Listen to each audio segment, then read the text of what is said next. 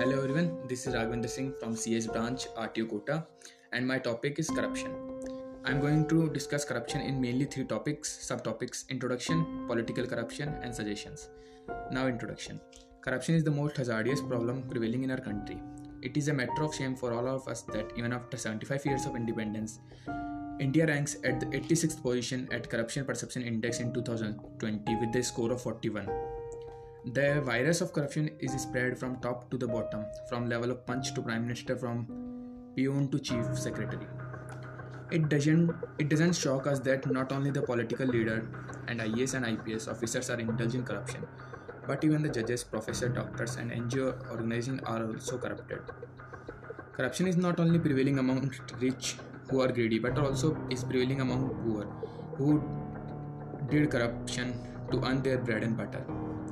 In India, even for a routine work, an official will not do the duty until the bribe is paid. But in the Western world, for getting a work done that is well within the limits of the law, there is no need to pay and bribe. In India, number of scams are example of corruption, like the telecom scam, buffer scam, Ure scam, bank scams, coal scam, etc.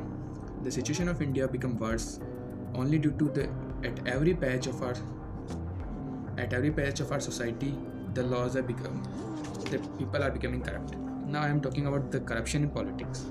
Nowadays, politics has become the most lucrative business, where money and muscle power are the investment to earn money, not only for the generation but for your friends, relatives, and other associates. Now, what can be the future of Indian polity? In such conditions, there are only frustration, chaos, unrest, and even bloodshed in the near future.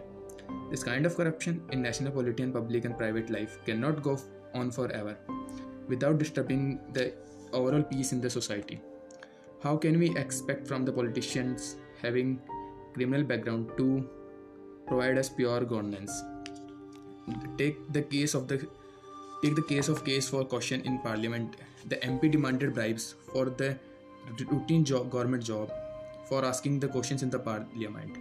It is a part of their duties, since no extra effort is required to raise a question, and there is nothing illegal in requesting an MP to put up a question in the parliament. But the MP asked the bribe to ask the question or to raise the question in the parliament. It is against the morality and prosperity. The entire system is attacked by the cancer of corruption. Those are few honest officials everywhere. Because of them, the nation survives. Corruption is like diabetes, can be controlled but cannot totally be eliminated. Now some suggestions. If we want to eradicate corruption from our society, we have to fight against it. The upright person who is morally correct should be appointed at senior officials and constitutional priorities. We have our CBI, CID, anti-corruption department. They must be autonomous, free from the groups of the politicians, and must be headed by the person of high integrity and morality. The judicial system of a country should be empowered. The penalty and fine to be imposed on the corrupts must be enhanced. People must be aware of their rights and power. Full transparency should be there in officials dealing with election. Expenses must not be allowed to cross the limits. The honest bureaucrats must be given due recognition and protection, and the size of bureaucracy must be reduced. Ignorance is a major factor in pursuing corruption. Right to Information Act is a right step in improving the access to information. Education can be an effective tool in reducing this menace.